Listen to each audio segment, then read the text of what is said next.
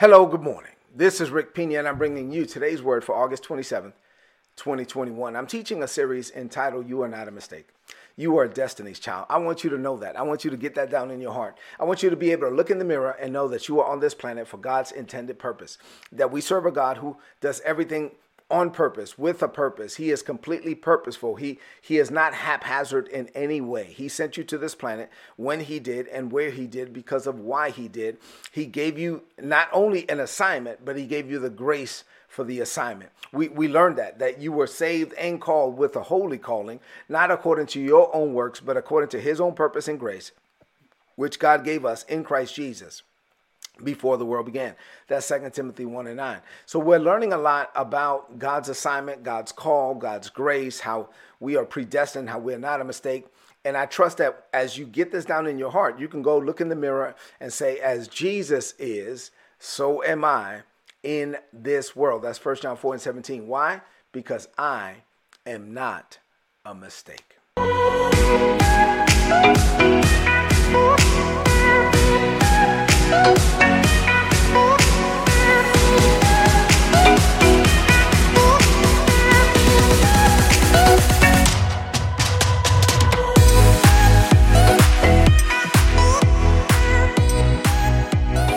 All right, so that said, what we've been doing this week is, for the last few days anyway, we've been looking at Philippians 2:13, and I've been driving home the fact that God gives you the desire and the power. God gives you the desire and the power, and thank God for that, because if God gave you the desire for something and you build up that desire to desire what he desires for your life and then to pursue what you believe that God has put in your heart and you're pursuing this by faith, if you spent your whole life attempting to become that, and then God didn't give you the power to do it, you would die unfulfilled, right? That could be very frustrating. This is where people delve into despair and disillusionment as it relates to God and religion and the church and all of that.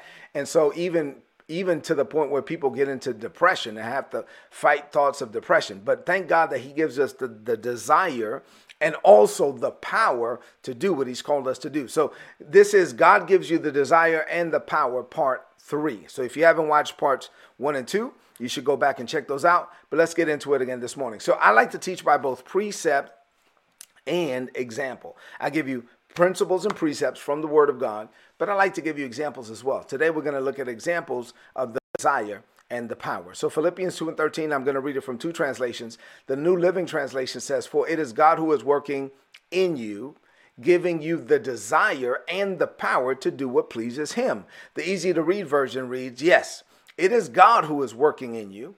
He helps you to want to do what pleases him, and then it gives you the power to do it. Man, that's amazing. So he helps you to want what he wants for your life. He helps you to build up a desire to desire what he desires for your life, and then he gives you the power to do it. So what does this mean for you today as it relates to examples? I'm going to give you some examples now. As I get into these examples, I pray that you can connect with them, right? Because it's oftentimes you can see something in the abstract, but when you connect with it, when you can relate to what the Bible is saying, that's when it becomes powerful to you. So let me give you some examples that you can connect with. I'm going to give you 3 examples really, and then a fourth point. So the first one is Abraham. So Abraham, God gave Abraham the desire and the power. Let's talk about it. So Abraham, when we come to know him in Scripture, he is known as Abram, and he's living in Ur of the Chaldeans. And so he's 75 years old. His wife is 65 years old. They don't have any children, and they are idol worshipers. He did nothing to earn or to deserve the call of God on his life. This was all God's idea. And so your life is about God's idea, not your idea. Your life is about the things that were birthed in God's heart and not in your heart. But God walks up to or manifests himself to this man, Abram, the idol worshiper in Ur of the Chaldeans, and says, listen, I've decided to bless you. I'm going to make your name great. I want you to leave this place. I want you to go, and I'm going to bless you. I'm going to make your name great. I'm going to bless all the families of the earth through you. I'm going to make you a father of many nations. This was all God's idea. But then what happened? God had to help Abraham develop a desire for the things that God desired for him, right? And so you have to build up that desire for what God desires, because if not, then you can't live the life of faith. The life of faith is me attempting to receive what God is revealing to me, even when it doesn't make sense, even when I have no sense from evidence to support it. And so there was no sense from evidence to support the fact that he was going to be a father of many nations. He was married to his wife for years. She couldn't have babies when she was 18 and she was 65 at the time. And so he built up the desire to have babies. He built up the desire to be the father of many nations. He built up the desire to be who it is that God was calling him to be. Thank God for that.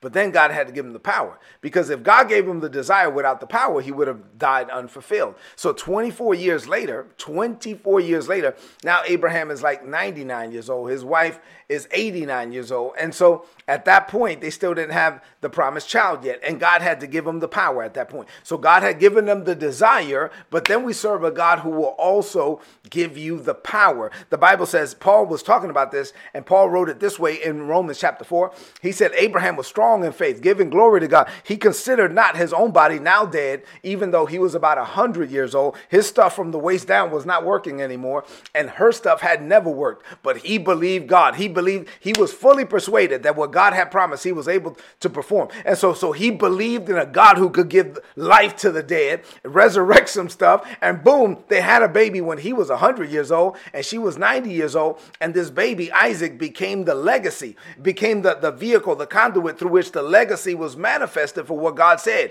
So God gave him the desire, but then God gave him the power. And thank God that he gives us both. Say amen to that. All right, number 2. Gideon. Let's talk about Gideon for a minute. So God gave Gideon the desire and the power. When we meet Gideon, Gideon is a scared farmer. He is hiding, right? He's threshing wheat, hiding, and he's a scared farmer. And at this time, Israel is under siege. So Israel is under the control of invading forces. And so now he's hiding because he doesn't want to be seen. And God calls him and says, listen, basically God had called him to lead a revolution. And so God was calling him to lead a military revolution against the occupying force. But the problem was that Gideon didn't see himself that way. God called him a mighty man of valor. Gideon was like, I don't know. Hold on. Gideon says to the angel, I don't know if you know how this thing works, but there's like 12 tribes in all of Israel. And out of all the 12 tribes, my tribe is the least of all the tribes. And then if you take all the men in my tribe and line them up, I'm the least of all the men in my tribe. And so Gideon saw himself as the weakest man from the weakest clan. And God was calling him a mighty man of valor, because God always speaks to your to-be stage from your right now stage. And so Gideon had to believe. Gideon had to build up a desire. Gideon didn't want no fight. Gideon was not a fighter. He was not trying to fight nobody. And God had to build a desire in Gideon to fight. And so then he was like, okay, fine. After he built up the desire, then God had to give him the power, because I don't have time to tell you the whole story, but then God did something in Gideon. Gideon led 300 men against about 135,000 men. This was one of the most lopsided victories in military history. About 300 against 135,000. And since God was with Gideon, it wasn't even a fair fight. So God had to give him the desire, but then God had to give him the power to do it, right? So we serve a God that gives us both. God is not going to leave you out there hanging. He will give you the desire, and then he'll put his super on your natural. He will give you the power to do it. Let's talk about Peter. Let's talk about Paul. I'm going to talk about them together, Peter and Paul. So Paul, let's talk about Paul first. So God called Paul, who was the most educated of the apostles, right, within the law of Moses. God called him the priest of the gospel to the Gentiles. God took Peter, who was an uneducated, unsophisticated fisherman, and God called him to preach to the Jews, to the most learned men of his time. So let's talk about, so Peter was raised as Simon the fisherman. So here you have Simon the fisherman. By the time Jesus met Simon the fisherman, he was running a fishing business. And so he was known as Simon the fisherman. He was an Israelite running a fishing business. He was not part of the Jewish religious elite. He was not part of those who were educated in the law. He was not part of that in crowd. He was just a blue collar, hardworking entrepreneur who had a little bit of a temper. He was a hothead, and he spoke out of turn all the time. And God called him to lead the New Testament church. So God had to build the desire in Peter, right, to do this thing. God had to build a desire inside of Peter to fish for men instead of fishing for fish. And so Peter didn't know how to do this thing. Peter didn't even want to do it. But then God put that desire in him. He gave him the desire. I'm going to talk about the power here in a minute. So let's talk about Paul. Paul was raised as Saul of Tarsus. He was groomed. Now, conversely, he was groomed. He was being groomed. He was being prepared. He was being mentored. He was selected. He was a Pharisee of the Pharisees, right? He was being prepared to be part of the Jewish religious elite. He studied under Gamaliel, the greatest teacher of the law at the time. And so he was there, like he was part of that in crowd. He was being prepared to be part of that in crowd. When he was old enough, he led the movement against Jesus. He led the movement against the cause of Christ. He was having Christians imprisoned and stoned and burnt at the stake and eaten alive in Colosseums. And he was the man that was leading the movement against Jesus, against Christianity, against the cause of Christ. And he was doing this as part of the Jewish religious elite. He was a Pharisee of the Pharisees. He was being prepared. He loved this thing. He thought he was doing the right thing, and he thought he was doing it for God. And God says, now I'm going to pull you out of that, and I'm going to go call you to preach to people that you don't even deal with, non-Jews. I'm going to lead you to preach to the non-Jews. So all that stuff you prepare for, you're not going to be able to use it. Right? So God had to then give him a desire to want to do that. He had to leave everything that he knew. He spent 3 years at home in Tarsus by himself, basically dying to himself and dying to everything that he had spent his whole life. Think about that. You spent your whole life becoming a person, a persona, an identity. And then God comes to you and says, you've been living with a false ID. It says, no, that's not who I called you to be. I want you to die to that. And I'm going to give you a new identity. I've called you to be somebody else. I want you to die to Saul of Tarsus. And I want you to live as the Apostle Paul. And the people that you had no dealings with before, I want you to go hang out with them. And I want you to go preach to them. And the people that you had all the dealings with before, I don't want you to hang out with them. And I'm not going to let you talk to them. My God, so God had to give him the desire to do it. And then God had to give him the power to do it. So for Peter to minister to the most learned of his day, and he was an uneducated man. You could say, you think of Peter, you think of uncouth, unprepared, frazzled even. Somebody that was ready to fight. He cut the joker's ear off when they tried to get Jesus, right? And God called him to minister to the most prepared men of his day. And then God takes somebody like Paul and says, listen, I want you to build up a desire. Then I'm going to give you the power to go minister to the Gentiles. He went on 4 missionary journeys. He wrote half the New Testament. Why? Because God gives you the desire and God gives you the power. Number 4, and finally, I'm going to close with this. The last 3 days, I've been teaching you about the desire and the power. And now I'm giving you examples that you can connect with. I pray that you can identify with these examples. It boils down to this. God made plans for you from the foundations of the world. I hope you know that by now.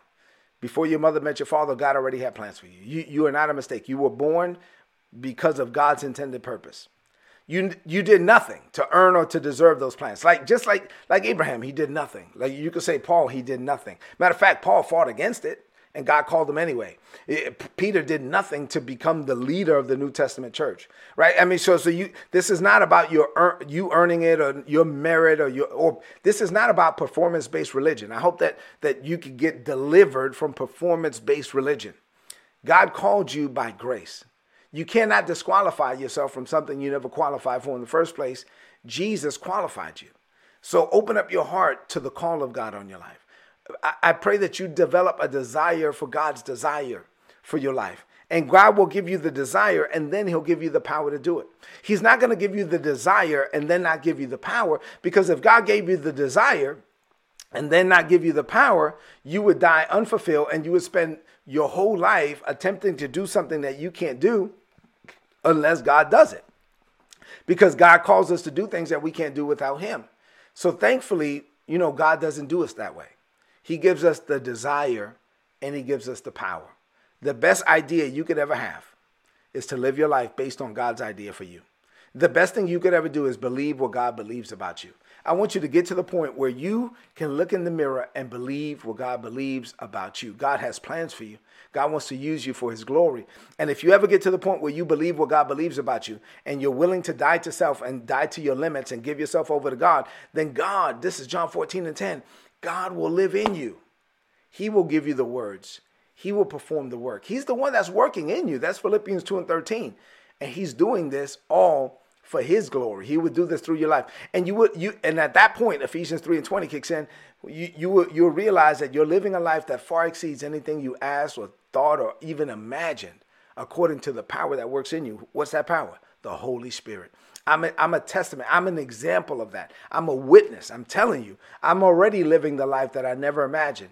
And it's by God's grace and it's for God's glory. So the day you choose to die to self will be the day that you start living, like living for real, for real. Because when you die to self, you die to your limits. You die to the limitations of your humanity. You die to your resume. So you don't have to qualify for everything. God can qualify you. You don't have to have the money for stuff. God has ways of getting you money. God has millions of ways to getting you millions of dollars to do what he's called you to do. And so if you believe and you open up your heart to believe what it is that God has called you to do, then listen, at that point, your life is not about you anymore. Your life is all about God. And one day, and if you keep living like this long enough, you're going to get up one morning and realize, man, if you're married, you'll say to your spouse, hey, babe, man, I remember I always said I wanted to do that. I don't even have that desire anymore.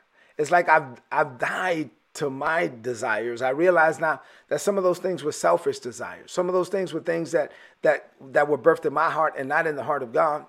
And now all I want is what God wants for me. And guess what? God's plans are better than your plans. His desires are better than your desires. And when you pursue his desires, you're going to wake up one morning and realize that you are living an amazing life. It's the grace life.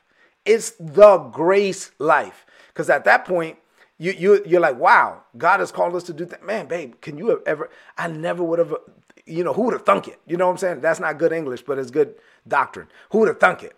Who would have thunk it? Wow, look at us now. It's the grace of God. God has called us to do things and we're doing it. And we're doing it by his grace. And we're doing it for his glory. Why? Because God gives you the desire. And then God gives you the power. Let's close this message out with a declaration of faith.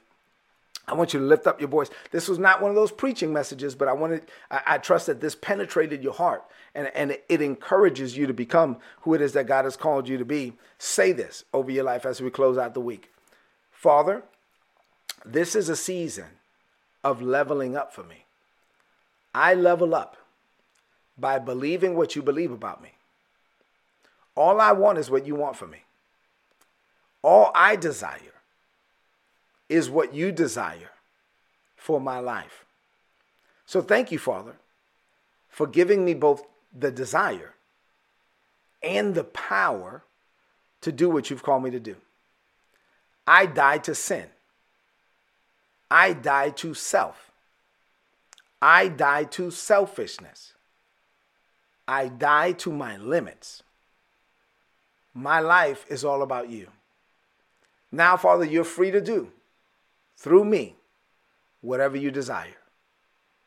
Greater is coming for me. I declare this by faith. In Jesus' name, amen. This is today's word, so please apply it and prosper. If you're not getting these messages, then go to todaysword.org. There's a big red subscribe button. Click on it, put in your email address. You're going to get all my notes in your email inbox every day for free. Listen, it's Friday morning, so I like to say a few things on Friday morning. If you haven't subscribed to the YouTube channel, do so. youtube.com/Rick Pina. Subscribe to the channel. You can get the podcast too. Go to the Apple iTunes store, search for Rick Pina, subscribe to the podcast. But listen, on Fridays, I like to give you an opportunity, or at least remind you that you can be part of this ministry. So in the Dominican Republic, school's supposed to open on September 20th. And we are almost done with the first floor of our school. And we just had to send another $50,000 down there to finish up some things. And now we got to buy desk. We got to buy desks and blackboards and whiteboards and office supplies and all of that kind of stuff.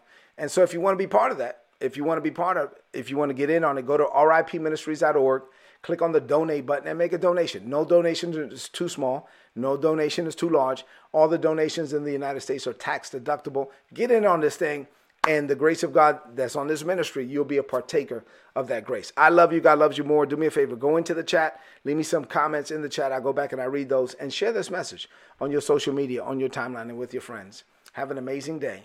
Have an amazing weekend. Walk in God's grace. God bless you.